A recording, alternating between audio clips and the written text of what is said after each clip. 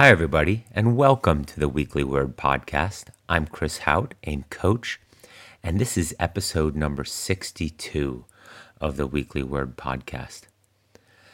This podcast, as you all know, is sort of a long-form discussion built around ultra-endurance sports. And the difference there is it's not just ultra-endurance marathons, it's ultra-endurance triathlons, it's ultra-endurance cycling, running, swimming, or a combination of all of them. It's ultra-endurance with regards to what we do in our daily lives and how busy we are. That's an endurance event in itself.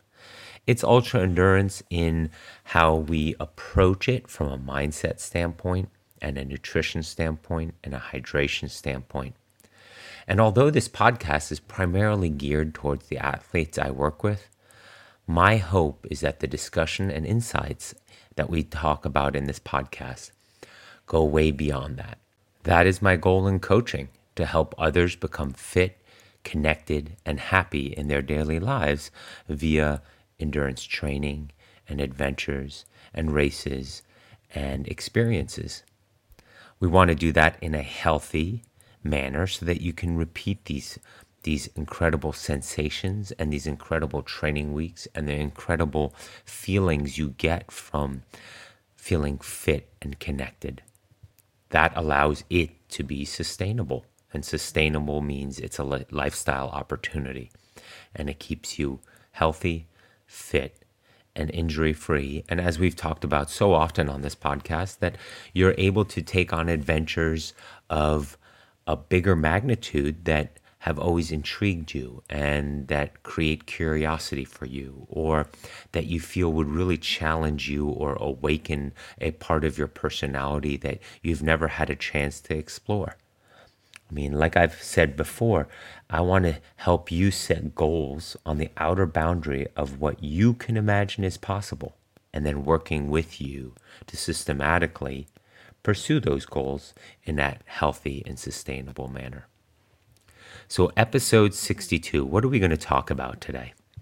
I have a variety of shorter topics this week because I feel as though last week was quite long, but the feedback was really positive on having Tommy on and discussing his Ultraman race and his experiences from that. So I hope that hour and 50 last week went by pretty quickly as you were listening to it, because it was an interesting topic, that hour plus that I had Tommy on. So this week, we're going to talk a little bit about all kinds of different aspects of endurance. We're going to talk about small chain ring work on the bike and why we do it and why it's so important and what the desired outcomes are of that type of training. With that, we're also going to start talking about, or we talk about how we're starting to gradually insert more and more zone 4 and max effort intervals, short ones, but surely more and significantly part of the training now as we're progressing into the season.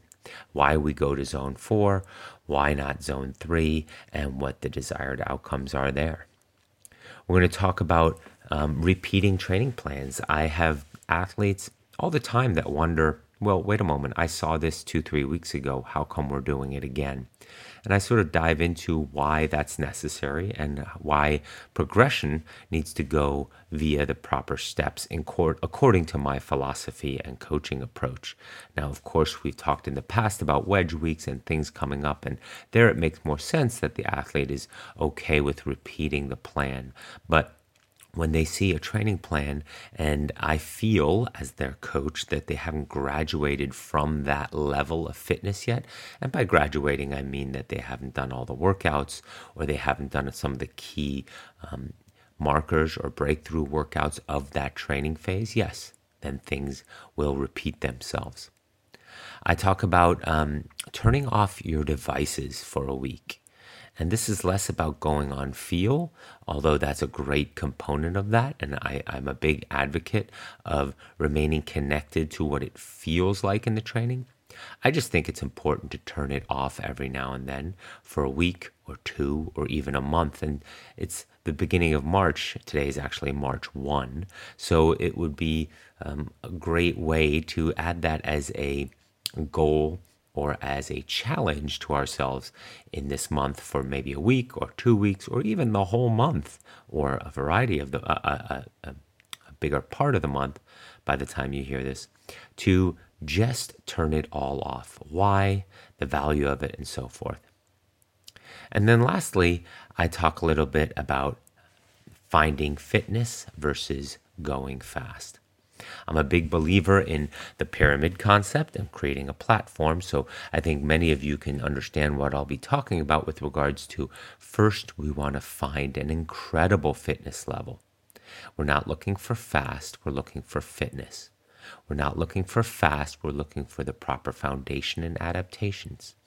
Because as you'll hear me talk about in there, it's less about learning how to go fast and then searching for fitness. It's more important, or it's a lot easier to start with fitness and then gradually become faster. So that's episode 62 for this week. I hope you all enjoy it. I'd love to get your feedback. I continue to really appreciate the emails and insights that you send me and questions. And please don't hesitate to send me some insight with regards to what you would like to see, who you would like to see me talk to, or what type of athlete, or what type of non-athlete even. I have another athlete doing 550Ks in 5 days on 5 Hawaiian Islands next week. So I'm going to talk a little bit about that today as well. But depending on how it goes from and how he's feeling, maybe we can get him on the podcast in the next few weeks as well to share his insights and learnings from that incredible journey that he will go on March 8th. So there it is. Enjoy the podcast, and thank you as always for listening. I often have athletes comment to me that the plan either isn't diverse enough or looks similar to a plan a few weeks ago or even a few months ago. And I definitely do not hide the fact that I repopulate the same workouts from many weeks ago if that phase wasn't successfully completed. What that means is that I see many athletes that have pretty not minimum, but a pretty low volume, steady build that we're working on in their plans. And I notice that they're not even completing that. So until they complete that, I will have them go through that cycle a few times. There's no reason to jump ahead into bigger fitness and wanting to see the epic training weeks, if we want to call it that, if we're not even doing the weeks that are maybe 60% of that, 50% of that. In order to build to those epic weeks, we need the setup weeks, the setup months to be done properly. And they really look boring, or not boring, but they're repetitive for sure. I've seen that workout before. I've seen that swim workout before. I've seen that bike ride before. I've seen this week before. But you didn't do the week last time or complete it. You missed a few swims or a few runs or a few bikes or maybe even all of that. And so, of course, I would like you to graduate from that phase of training before we move to the next phase of training. We don't want to skip ahead chapters in the book. It's not that type of reading. There's definitely books out there where you can plug in, open a chapter, open a page, and just start reading. And the shorter, non-connected chapters, that's fine. But this is a book that grows upon itself. And so going back to the original question with regards to why repeat it? Well, in order to repeat it, we need to have those adaptations. We want that observation. We want that healthy build. And of course, the observation is limited because in some cases, athletes have not only seen this once or twice before, but they've also maybe seen it last season or 2 years ago. But as we progress as athletes and you're becoming more familiar with this process, we go through these phases quicker, but that still means you have to do every part of the phase and move before we move to the next chapter, before we move further down or further into that book. The story doesn't make sense. Your body will not build itself properly, injury-free, and have the adaptations we're looking for if we jump ahead too quickly. And yes, different people, different athletes have different adaptations for sure. And some move through phases quicker, others move through phases slower. But that doesn't mean we skip things, or at least see how your body adapts in that phase. Until we do it, we don't know. And so those are the aspects of coaching that, it might sound pretty not boring or pompous on my behalf that you just have to do it and deal with it, but it's more, I need to see that the phases are being done in order to move on to the next phase. And when you're not completing the workouts, even in these early stages, we need to make adjustments, whether that's lifestyle adjustments, whether that's planning and time management adjustments, whether that's race expectation and outcome adjustments, whether that's season planning adjustments. And all that goes into part of the coaching experience in order for me to adjust. Well, now we're on 6 weeks in a row of me modifying or adjusting the weeks or taking a look at some of this phase. And for the last 6 weeks, it's been, only partial weeks of training. Well, clearly 6 weeks is a good insight with regards to this athlete can't maintain these hours. So let's have a conversation. What's going on? Did we bite off more than we can chew on expectations or the race distance or the outcome or the adventure, the desired goals? Maybe. Are we going through a busy work phase? Is there other lifestyle things that are just in this current few months, this quarter, and therefore it was unexpected and we're falling short? Or is it that the body just can't handle this yet? Maybe I, as the coach, made the mistake of thinking the athlete is ready for this phase of training, and they're not yet. They might need longer at the previous stage.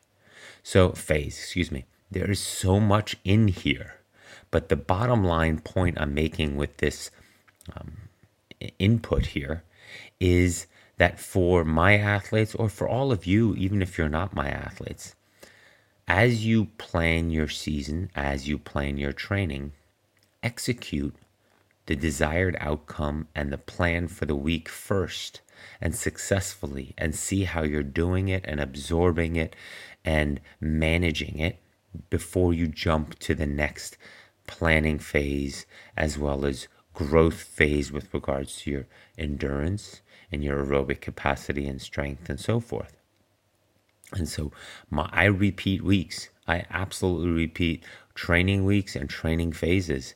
If the athlete is not completing them successfully, why would I move on? That's my question to the athlete. And I would ask that same question to any one of you.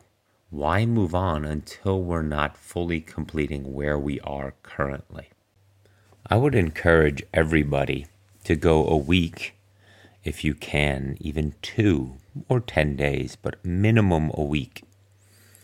Every now and then, maybe once a quarter, or if you can, once a month, depends on how you train, to go without any training devices, without a stopwatch, without a heart rate monitor, without a power meter, without anything. Just go. Swim without sets, without a clock, without anything, without knowing the yardage really. Of course you can count, but stay connected in the pool and pay attention to things that you usually wouldn't pay attention to when you're looking at a clock or have expectations of speed along with the effort you're putting forth. Remember, all our training is a perception in our mind based off of, well, this feels hard. It should give me this result. It should show this watts, or not. It should show this running pace or not. It should show this swim pace or not. If you're going completely easy and the paces, wattages, and speeds are a lot lower, slower, then you don't care as much because you know, based off your perception, you're going easy. You're not looking for that outcome. Of course, the best days and the rest taper brings about days where going easy surprises you or brings about better wattages, speeds, paces, and so forth. But that's something different. My point here is go a week or 10 days without speed, watts, heart rate on the bike. Just ride. Just ride on feel. Even just wear a time of day. Just bring your phone in order to know what time of day it is. And run for sure. Go a week or 2 weeks without looking at pace, without looking at heart rate, without looking at anything. Just how long you were out there. I see so many training plans, training updates. People cannot take off their measuring devices. And the value of it, you will all notice the value of it once you do it for a few days, 5 days, 7 days, 10 days, hopefully 2 weeks. I know people who've turned it off and stayed off for months because, again, it's all relative. We're being pulled in, lulled in, sucked into these devices that tell us our progress, but that's all relative to what we're comparing that progress to. I could give you examples of things that progress looks fantastic versus. But then I can also show you people and athletes and training plans and progressions where your progress looks awful. It's all relative. Anyway, turn it off for a week. Turn off lap swimming for a week on your Garmin watch. Turn off Zwift and a running measurement for a week. Notice, it's all about just riding, running, and swimming, or a combination of all them. I guarantee you will feel pretty good if you go out someday this weekend, whether the weather's nice or you're indoors. You swim for a bit, let's say just 45 minutes. You get out, you get on your bike a bit, let's just say an hour and a half. No wattages, no heart rates, no paces, no distances. And then you run 45 minutes or an hour. So you basically did a triathlon, but you did it all blind. You did it all on feel. You'll be surprised how good you'll feel after, right? Of course, you can go hard and you won't feel as good, but you won't go too easy. You'll go just on feel. You'll just go and listen and pay attention to your body, and afterwards, you're going to feel really good. It's a remarkably refreshing, invigorating, motivating process.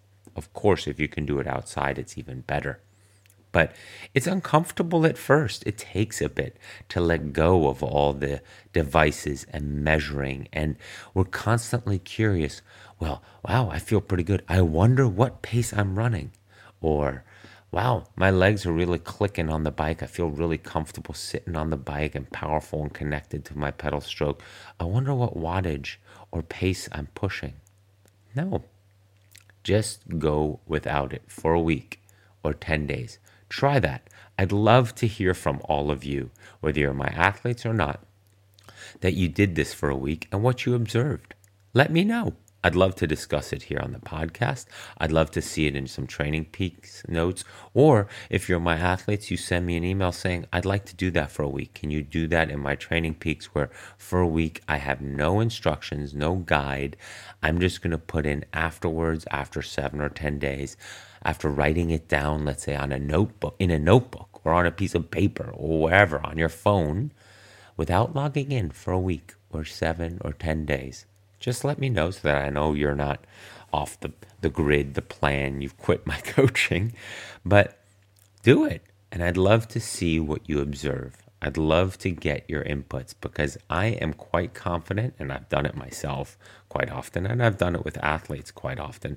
But I'd love to hear more input on what you observed, what you noticed, how much you enjoyed it, or Many of you might hate it. Many of you might be real quantitative self type of people where you're always measuring and looking at numbers and processing that. That's fine too. But there's still some value for you, the quantitative self, in that, because you will then notice things that you don't usually notice. And guess what? I guarantee you, you might add those values and those observations and those measurements to your future measured self.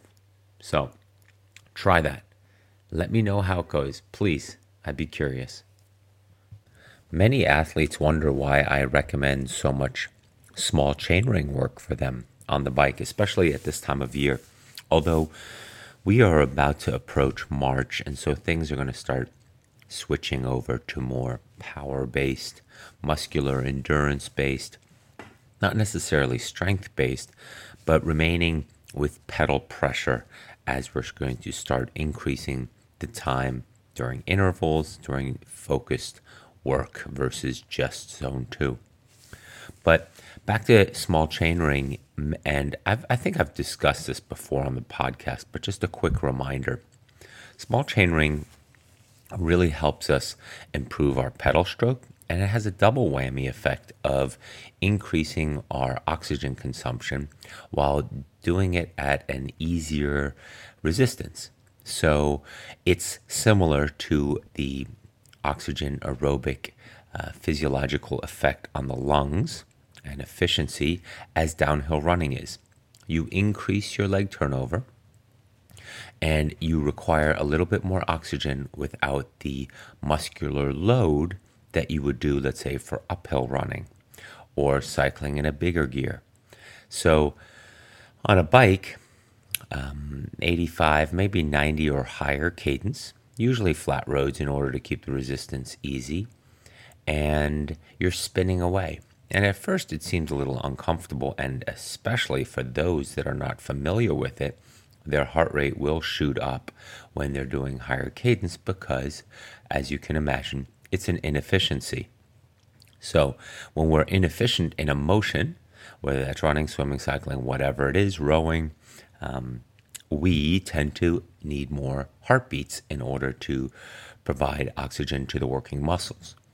So as we get more proficient in it, of just holding that cadence, we become more efficient in it, which means it doesn't require as much tax on the body, heartbeats.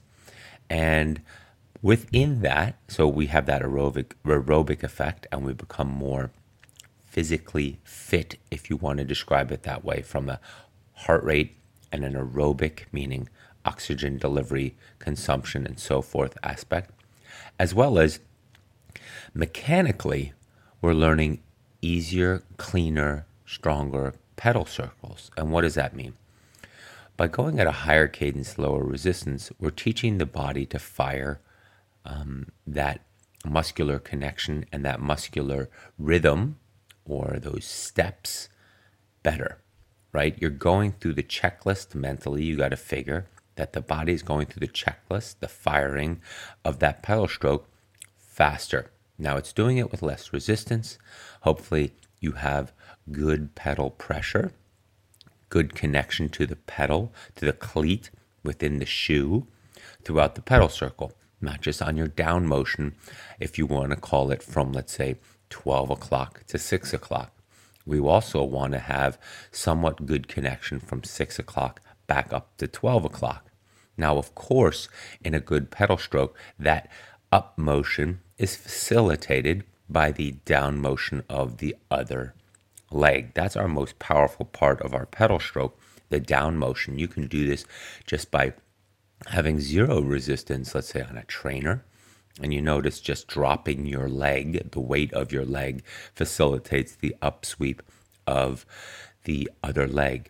But many of us, many beginner cyclists, rely too much on that down force of the pedal stroke versus sweeping and facilitating that down force with the other leg as it sweeps across from 5 o'clock, let's say, to 8 o'clock, and then gradually helps the down sweep with a pull up, a light, gentle pull up, one that you don't really feel from 8 o'clock to 12 o'clock. That's what we call rounding out the pedal stroke. And what is interesting, when you feel that a few times, you really notice how much more powerful you are, not only in the other leg's downstroke, but in maintaining good power from, let's say, 10 o'clock, 11 o'clock, over the pedal stroke, over the top of 12 o'clock to about 3 o'clock. And especially once you start pushing bigger wattages, bigger resistance, bigger paces or faster paces, this will become quite important because we will run out of the big muscle power of pushing down and facilitating equal power throughout the pedal circle means your overall load, your overall force that you generate will be higher over a longer distance. So small chain ring facilitates not only great oxygen consumption fitness and efficiencies, and we become more proficient in our pedal stroke with technique, but it also helps you fire better as a cyclist. Now, there's a lot of physiology behind that with regards to faster firing, expansion and contraction of the muscle versus slower contraction, right? Because that's like people who ride a bigger gear and push more force, but less circles, less cadence over a distance versus higher cadence, less force. What's better? Now, there's subtle differences for everybody, what works best for them. But most seem to find, if you take the general populace of elite cyclists, they seem to fall into the upper 80s, low 90s category for most efficient pedal stroke. And in order to do that well, we use this time of year, as well as in all time of year with regards to drills, with regards to single leg drills, with regards to high cadence work, in order to, and low resistance, in order to help facilitate the firing of those muscles properly. Now, I brought up the doing the checklist, the mental checklist. The body recognizes neuromuscularly that checklist and that the 10 motions it's going through and how it wants to fire. And in order to break that up, in order to make that more efficient, more technically sound, we need to do it with less resistance and sometimes even slower to observe what we're doing and then speed it back up. But small chain ring is very, very important to make us more efficient and to make us more powerful. And many forget that until we learn how to do the motion cleanly, efficiently, we can't add more resistance. The best cyclists in the world, whether in triathlon, whether in pro cycling, whether in mountain biking, are all able to spin a big gear, which means they're able to do that 88 to, let's say, 95 cadence on the open road over a variety of terrain, pushing a very big gear, let's say in the big chain ring, and maybe not quite all the way in the 11, but probably in the 12, 13, 14 range. And they do that with a low tax cost on the body and a very clean, fluid pedal stroke where they have power throughout the circle. So in order to be better at triathlon, to be better at cycling, small chain ring has a great effect on our cycling motion as well as our fitness motion. I hope that explains small chain ring work, which I have a lot of athletes do at this time of year, and I'm a big proponent. Me, myself, as I'm getting ready for my events this year, I will probably not get out of the small chain ring until a few weeks before either a triathlon or any type of cycling event. I like to stay in the small chain ring mostly year round because a lot of the work that I'm doing in other aspects, whether that's in running, whether that's in strength work, is also power focused, strength focused, that using my cycling time to spin helps me not only for my running, but obviously, as I described, for my cycling. Running and on trails, going long, a lot of it is hiking, is power-based running uphill. Our foot speed and our cadence is very slow, and we're using very big muscles that require a lot of energy as well as oxygen consumption and so forth. So when I'm on the bike, spinning away feels really, really good. I've had a lot of great feedback on the Tommy interview last week, and many were quite impressed with not only his adventure, but also the journey he took in order to achieve what he did with regards to Ultraman. And it brought back an interesting story and a question that I've gotten from many athletes over the years, and that is, well, what does it take? What is the true athletic performance of going along, going steady, and many define that as going slow all day, versus your ability to go really fast for a shorter period of time, right? And I actually had a bunch of buddies a few years ago give another buddy of mine a hard time who had just finished Ultraman in Hawaii, and he's one of the founders of the sport with regards to Ultraman, one of the conceivers of that distance and so forth, and first sponsors, as a matter of fact. And then a bunch of younger, more muscular, powerful, faster, sprintier type of athletes just sort of roll their eyes at his achievements, because it's like, well, the commentary was, well, anybody can go slow all day. And this is a larger debate that often comes up. And what I would like to add to it, and what I added back then, is that it takes fitness to be fast. So first, for many of us and all of us listening on this as an ultra endurance discussion, you can't get fitness and endurance from training fast, but you can get fast from training fitness and endurance.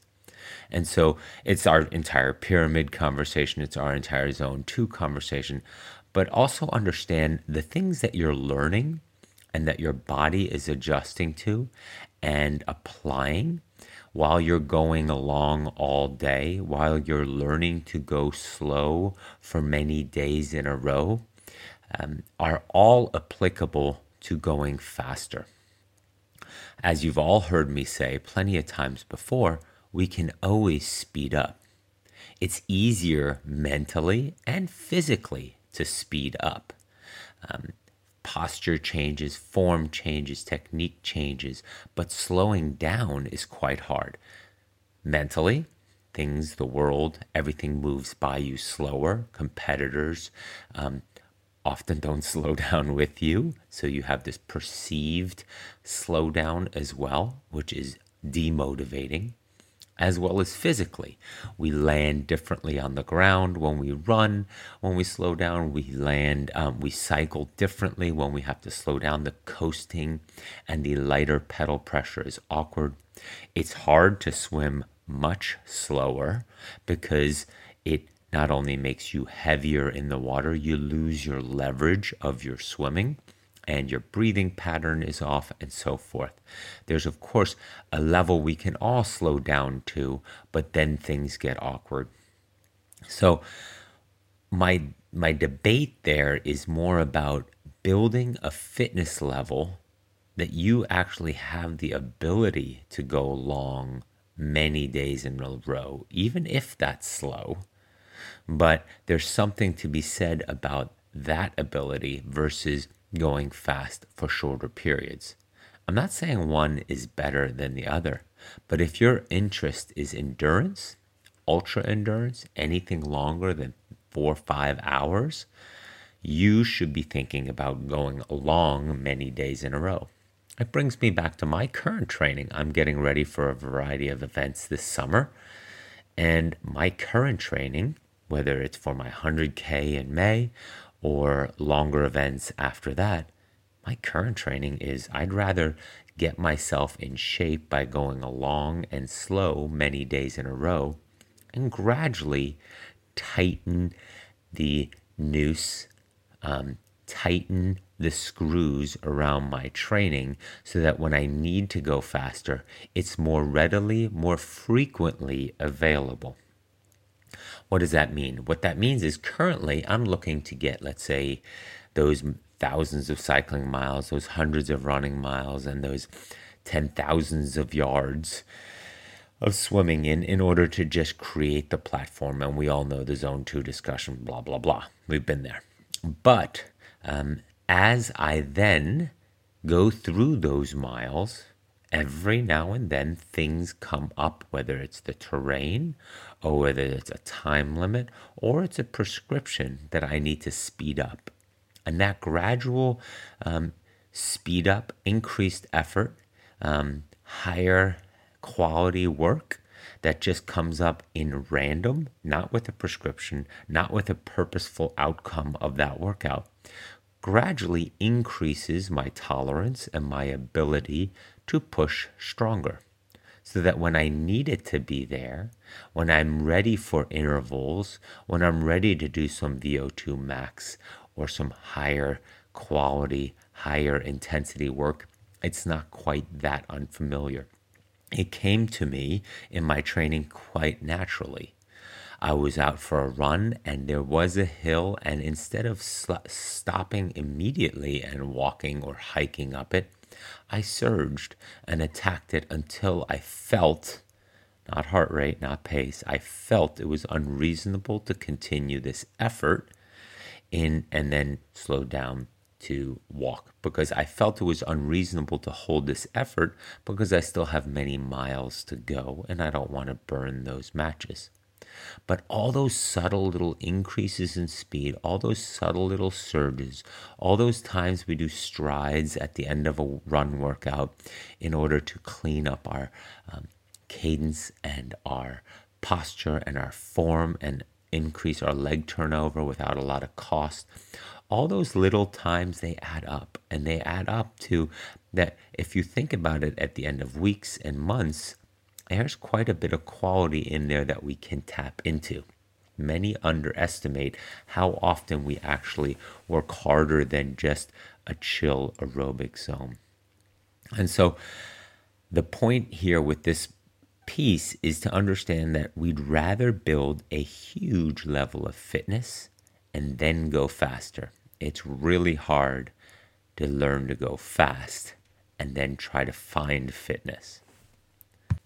The other aspect to keep in mind with regards to finding fitness and not looking for fast, or as I like to call it, find fitness, not fast, is this is Tommy's first approach into the ultra endurance world. Yes, he's done an Ironman, he's done an Ironman, and now he's done an Ultraman.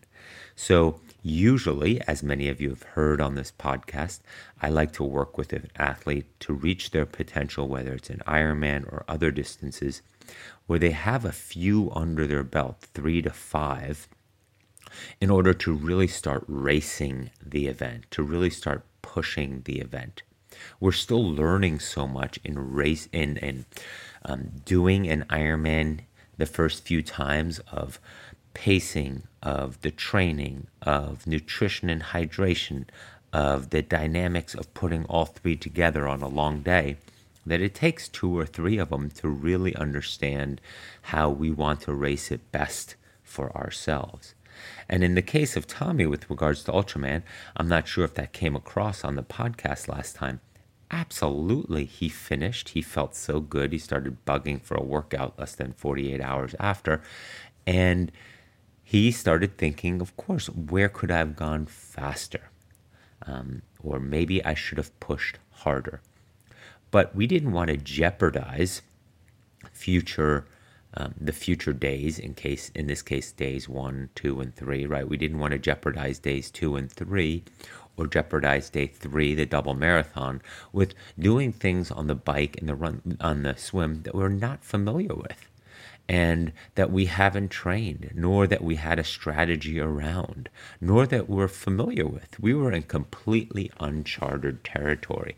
And his example is exactly the example that I talk about with so many of you, whether it's an Ironman racing or 100-mile runs or so on. I want to get you to a fitness level. You, the athlete, should be looking to get to a fitness level where your steady is faster than what you were doing before or how you were approaching training and racing before. I want your new steady to be your new PR, right? If a steady Ironman with new fitness, better fitness, buys you 45 more minutes, that's a great sensation. We didn't have to push hard, we didn't have to surge, we didn't have to race, and we bought 45 minutes on new fitness. The same steady effort, right? We've talked about on the podcast here before. It's not like the pros are working that much harder than the average age grouper. It's just that their steady is so dramatically faster than what our steady is. Now, I got a question the other day about this, and there is some suffering, racing, panting, enduring pain in the pro field of racing. Don't get me wrong there, as well as at the front of the age group field. That's because, and this is on a side note, that's because they are outside of their steady because they need to move forward or speed up to a place where they're catching people and racing people, right? And so you can imagine steady doesn't do anything for you when you are in a head-to-head competition. Steady does a lot for you if you are just racing the clock, right? If you're not racing for a podium spot or a placing or a paycheck and you're looking to improve, steady is going to have a great result for you because you can run relaxed, you can ride efficiently and run efficiently. Your stride, your pedal stroke, your power, your everything. You're basically racing in a bubble. And that bubble could be in Siberia, could be in South America, could be in your garage, or could be on that Ironman course.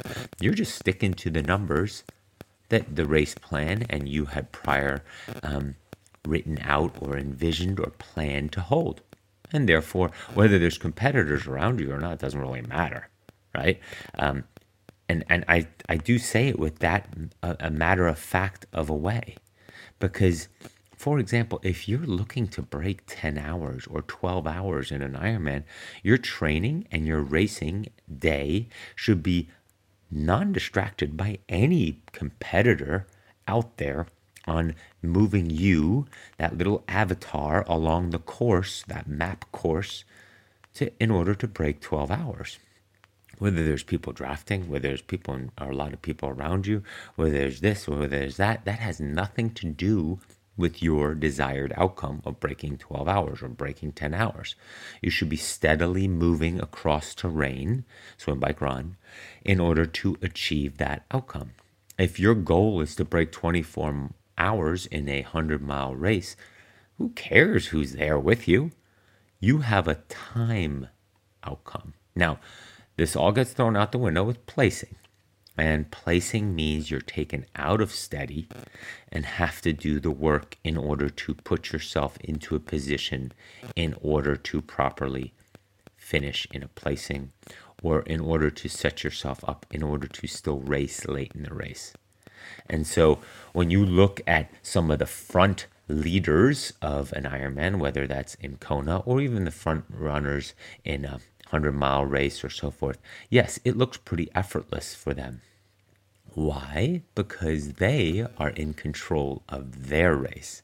They're leading, they're running their pace, their stride, their effort.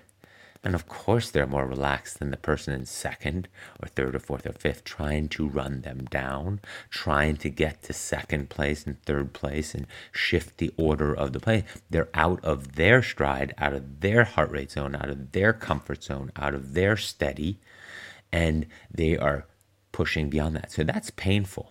Yes, that absolutely is painful. And so In this case, for example, with Patrick Lang this year in Hawaii, he knew he was the fastest runner out there. He knew nobody else is running as fast as him.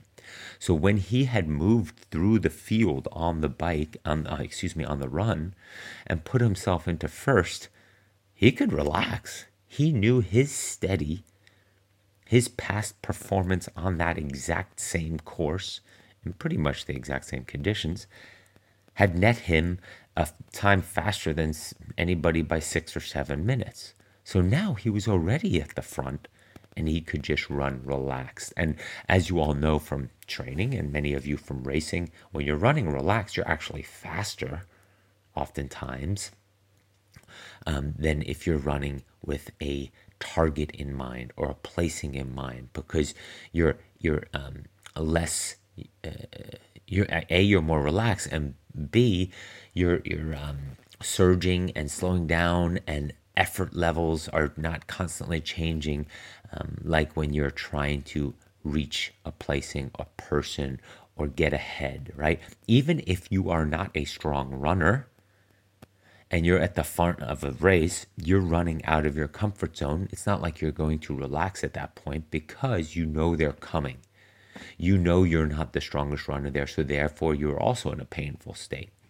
So keep that in mind. I'm not sure how this got distracted into that, but my goal for you is to understand that steady and fitness levels are very much tied together in that respect.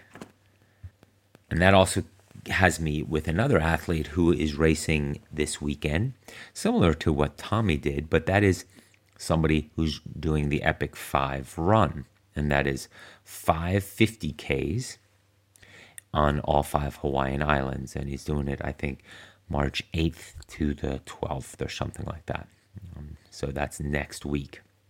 And we're going to talk about it on the phone for a couple hours. I don't know about hours, but for a while in prep for this.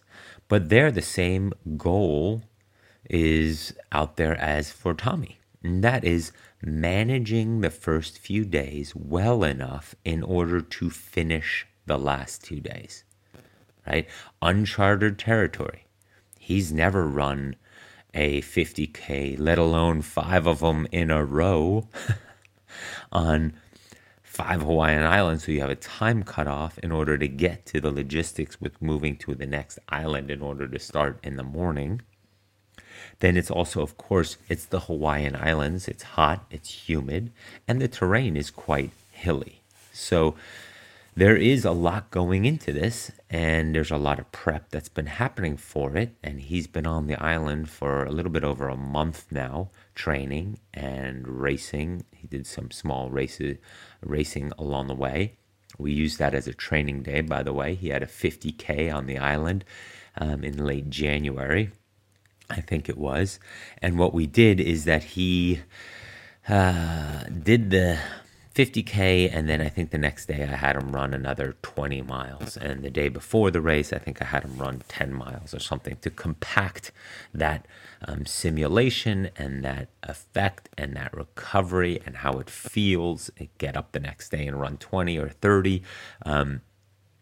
I wanted him to feel that, and he's been doing great. And I feel pretty good about him doing quite well over these 5 days, 550Ks.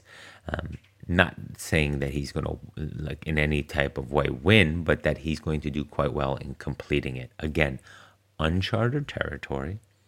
So we're going to be super conservative on the first 2-3 days. And what that means is a lot of walking, a lot of hiking, a lot of fueling, a lot of hydrating, and just getting by.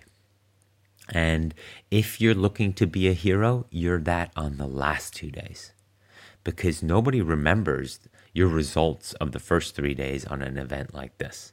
They all will remember you and your fellow competitors doing this, how well you did and how well you felt and how well you looked on those last 2 days, right?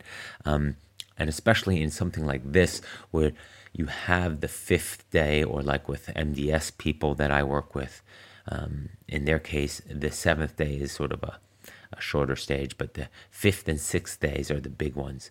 And the goal there is on the 5-dayer, let's say this Epic 5, our goal will be to push a little on day 4, because mentally you have tailwinds at your back on the last day. You know it's the last day. You know when the sun goes down today, this will be over. And so it's a different sensation. So if we can make it through the first 3 days efficiently, of course it's taxing. Of course he'll be fatigued. Of course he'll be shelled. Of course he'll be sleepy and tired. But how deep that goes and what we still have available the next day, day 4, that's where the work begins. That's where the discipline begins. That's where the commitment begins from the very first step on. And like I did with Tommy and Ultraman, it's about, can you go faster? Of course, but you're saving every ounce of energy, every gear, every mile an hour, every surge that you could go faster. You're banking that for day 4 and 5 in this case for the Epic 5. And a lot of times I have athletes do that, whether it's for an Ironman, for a 100-mile run, a 200-mile run, a multi-day stage race, really envisioning and getting good about understanding what banking energy truly means. Banking energy is a huge psychological tool, not trick, but tool, in order to know that you have reserves there because you felt yourself saving them, and you can save energy absolutely in these unbelievably wonderful creations called our body.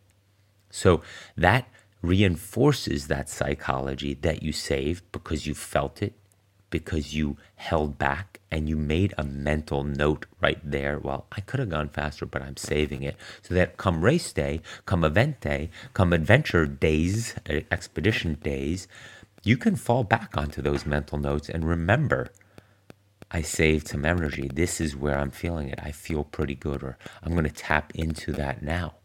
And there's reserves in our body that are way beyond what any of us can imagine. And it's what I've also talked about on this podcast with regards to, mindset and switching heads. And if we put a famous runner's head on our body, what would they still pull out of us, right? What's the delta there? And we've talked about that before, but that's what we're looking for these 550Ks. And of course, I'll give everybody an update on how Peter did in this case. But it should be fun to watch him do this and just, again, learning uncharted territory, exploring self, going deep inside oneself, opening doors to the mind, the spirit, and our physical limits that we didn't know we had until we're trained enough in order to do this type of adventure. Of course, you can imagine you can never do this type of adventure just out of the blue, so we need to train it. But then the culmination, the beauty of this entire ultra endurance world that we're in, the endeavors that we take on, is because in the training we really don't tap into these darker spots, and not because they're dark, because they're negative. It's just because that we haven't shined the light on them yet. That's what comes out. And as I've talked about expanding the real estate in our mind, opportunities like this Epic 5 and 550Ks on 5 Hawaiian islands, of course, it's an amazing experience and beauty and places and logistics and fun and stories.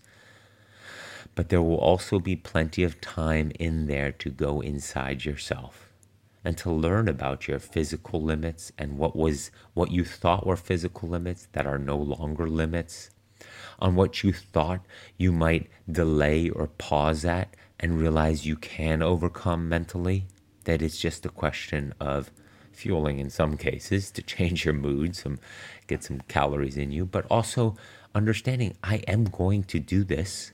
This isn't a question if, it's a question of how. And I'm going to keep putting one foot in front of the other and successfully completing every day of this 30 to 33 miles, right?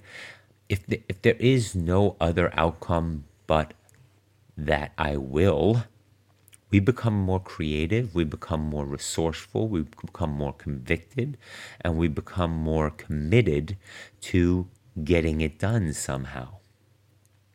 And that creativity that creates and that confidence that creates is lifelong lasting. And that's, again, the beauty of ultra endurance training and racing and adventures and all the things we take on. And what many of you listening already understand, and what you love about it so much, and what makes it somewhat, I wouldn't call it addicting, but it makes it us more curious and more curious and more curious to find out what else is out there, what other doors in our minds we can open, what other challenges we're capable of, and then again, training for that in order to put a safer approach, a more trained approach, a more controlled approach around some of these adventures. Because don't get me wrong, they are adventures, and some of them are quite dangerous, and some of them carry a lot of risk, and we're out in the environment and open and in the mountains, and there's a lot to that we need to keep in mind. And training allows us to put ourselves temporarily into those situations in order to learn more, in order to experience more, so that we can be safer and have more experience on what it's like to be in some of these remote, difficult terrains. Excuse me. You can imagine how I feel about the desert for some of these athletes that I'm working with. But I've thought about it many times with the mountains and some of the terrain they're in. I mean, if you're doing a 200-mile run, you are in the most remote areas and mountain peaks in North America. And, in order to train for it, of course, we're not going that far or that remote, because we're constantly coming, hopefully, back home or back to a hotel or back to our car or back to our tent, something like that. But still, we're in some extreme environments where weather changes, where terrain changes, oftentimes alone. And so part of our training, part of what we do, me being the coach, you being the athlete, and in some cases me being the athlete as well, is to learn how to be aware and observe and apply and learn more being in those environments, so that when we are in the further reaches of that remote environment, we have more and more experience to fall back upon. Now, that shouldn't make us overly confident. We still have to be hyper aware, hyper observant with our surroundings, because we are in nature and in some extreme nature. So, again, I have no idea how I got pulled off into this topic, but things to ruminate over. And lastly, this week, I want to talk a little bit about Zone 4. And many of you are probably saying, what? We went from Zone 2 discussion to Zone 4 suddenly? Well, we're starting to mix in more and more Zone 4 heart rate and wattage and paces into our training, because now that we're starting to have established a really good platform of Zone 2, I'm looking to sprinkle in, for many of the summer racing, early summer, late spring racing athletes, a healthy dose of Zone 4 work. Now, I'm working on both ends of the spectrum there. We're doing Zone 2 the majority of the time, and we're jumping to Zone 4 as quickly as we can, with limiting our time in Zone 3 as much as possible, in order to work on the other end of the spectrum. It is not yet time for many athletes, for some athletes, but many athletes to start working on longer zone 3 tempo intervals. I'd rather stimulate the system by shocking it into zone 4 work and working on the far end of the threshold, VO2 max almost, which for heart rate purposes feels like a VO2 max effort. And why I'm bringing this up is because I'm starting to hear more and more from my athletes that are doing this or being prescribed this training, how they're struggling. They're struggling big time to hit zone 4. And this is exactly where I started this many months ago. And that is understanding how hard zone 4 will get and how hard on hard days we need to go and how we want to prep for that physically and mentally. If we're sticking to our zones, if we're sticking to the prescription and getting our sleep and eating properly, I'll go into that in a moment, then it will take work, but you have the ability, mind over body, to push yourself quickly into zone 4. Now, in some cases, you're pushing very hard and you're blowing right through zone 4, so then you might have to catch it on the back end by slowing down somewhat or lightening up a little bit on the pedal stroke. But we're having this discussion because many of you are struggling to get up to zone 4. And if so, you're only there for a short period of time before your heart rate wants to come down. Well, guess what? You're tired. Not tired physically in an overreaching standpoint, but you're tired because you've created volume fatigue, not effort fatigue. And now we're starting to add effort, intensity, fatigue into the volume fatigue. So things are quickly going to start changing and the body's going to fight you on it. Wait, what are we doing? We just started getting used to this zone 2 go all day stuff. My metabolism is starting to adjust for that. My sensations and my RPE and how I feel these things is all starting to settle in. And now you're going to shock me into going from, let's say, an 8:45 mile into a 6:45 mile because we never even stopped at the 7s. What happened? Well, that's exactly what we want. And they're not very long. They're short intervals, which is another reason why it's hard to get up in there because it takes us longer to get up there. And once we're doing it for a while, it becomes easier to hold. But I'm pulling those intervals short enough so that A, there's not a lingering fatigue from that. And B, because I just want that short stimulus and then bring it back. We want to add some complexity into the zone 2 now. We want to add that the body is quickly able to recover despite some surges, despite some intensity, despite some high cost, high tax efforts back to zone 2. That's a sign of fitness.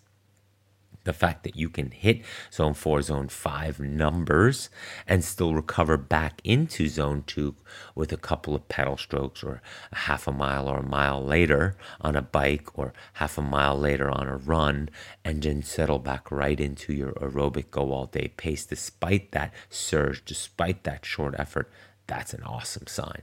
That's a sign that we're really, really starting to be able to handle that fitness. And what I talked about earlier in this podcast regarding the natural surges, the natural jumps in effort, and because of terrain or environment and so forth, that also facilitates that somewhat.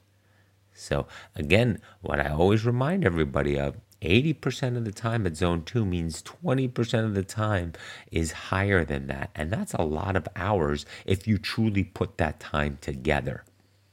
If you truly put that type of intensity together, can you find yourself, if you're doing a 14-hour training week, can you find yourself almost 3 hours of zone 4 work in that week?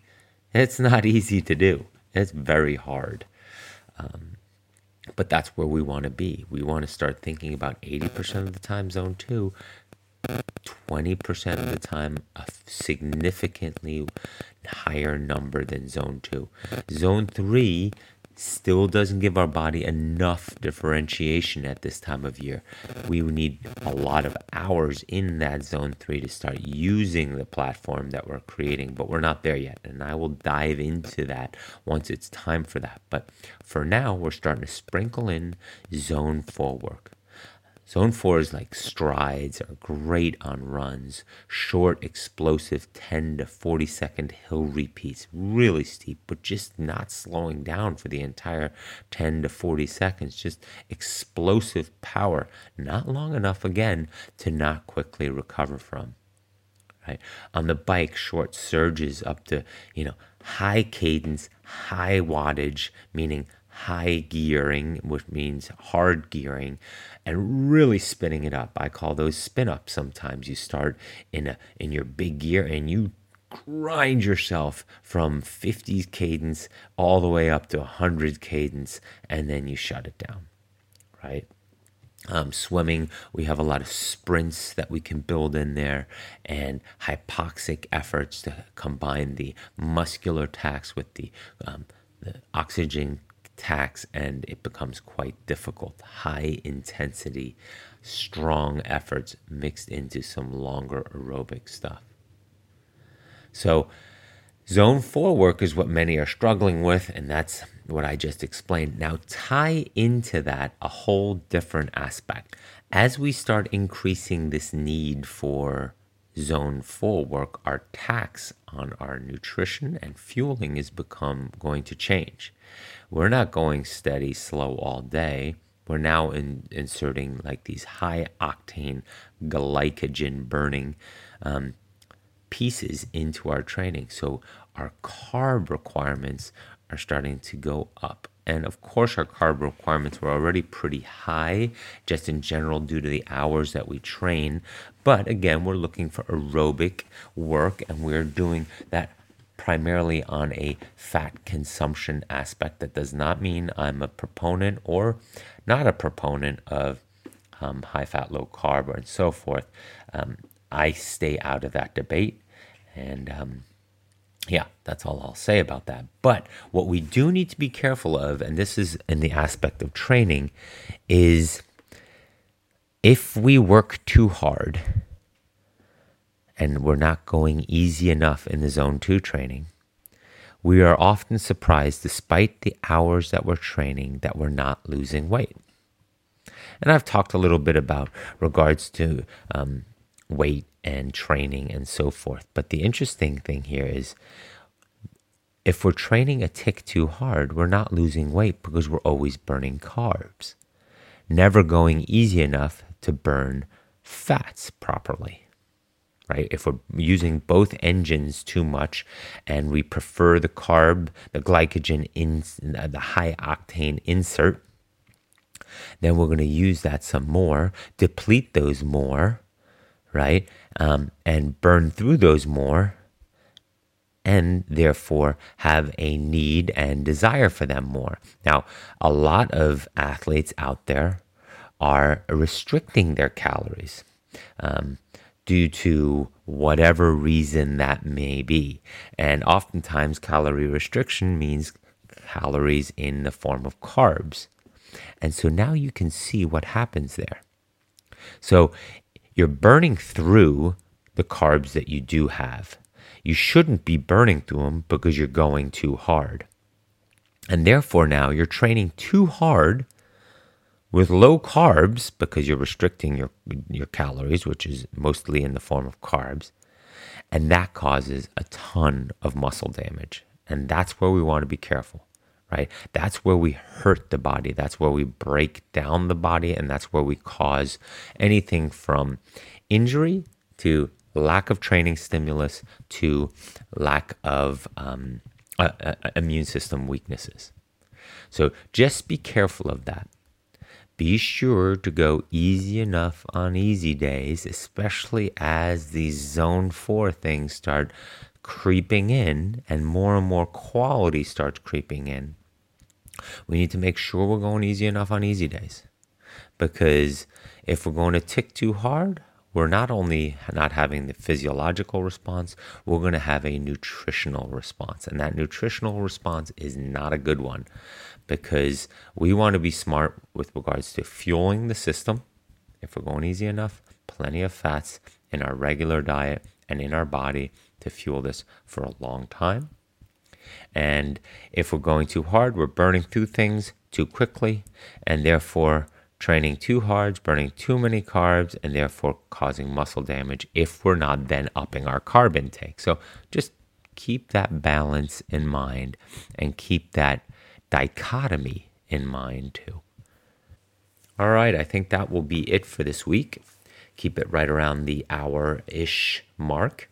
And I look forward to talking to you guys next week again on the podcast.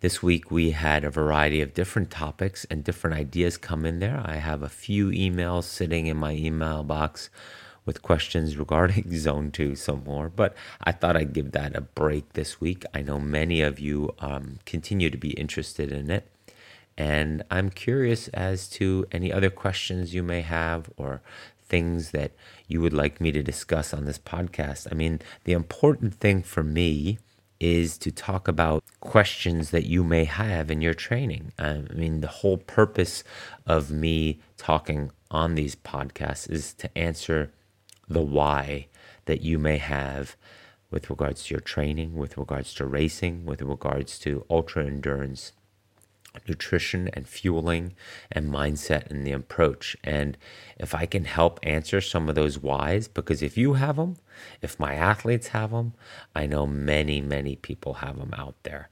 And that's what this is basically all about, to help you not only become better athletes, but smarter athletes, better prepared for your next training session, for your next big training week, or for your next big event, and how you're going to go about training for it, and how you're going to go about racing through it, or completing it, or taking on that adventure.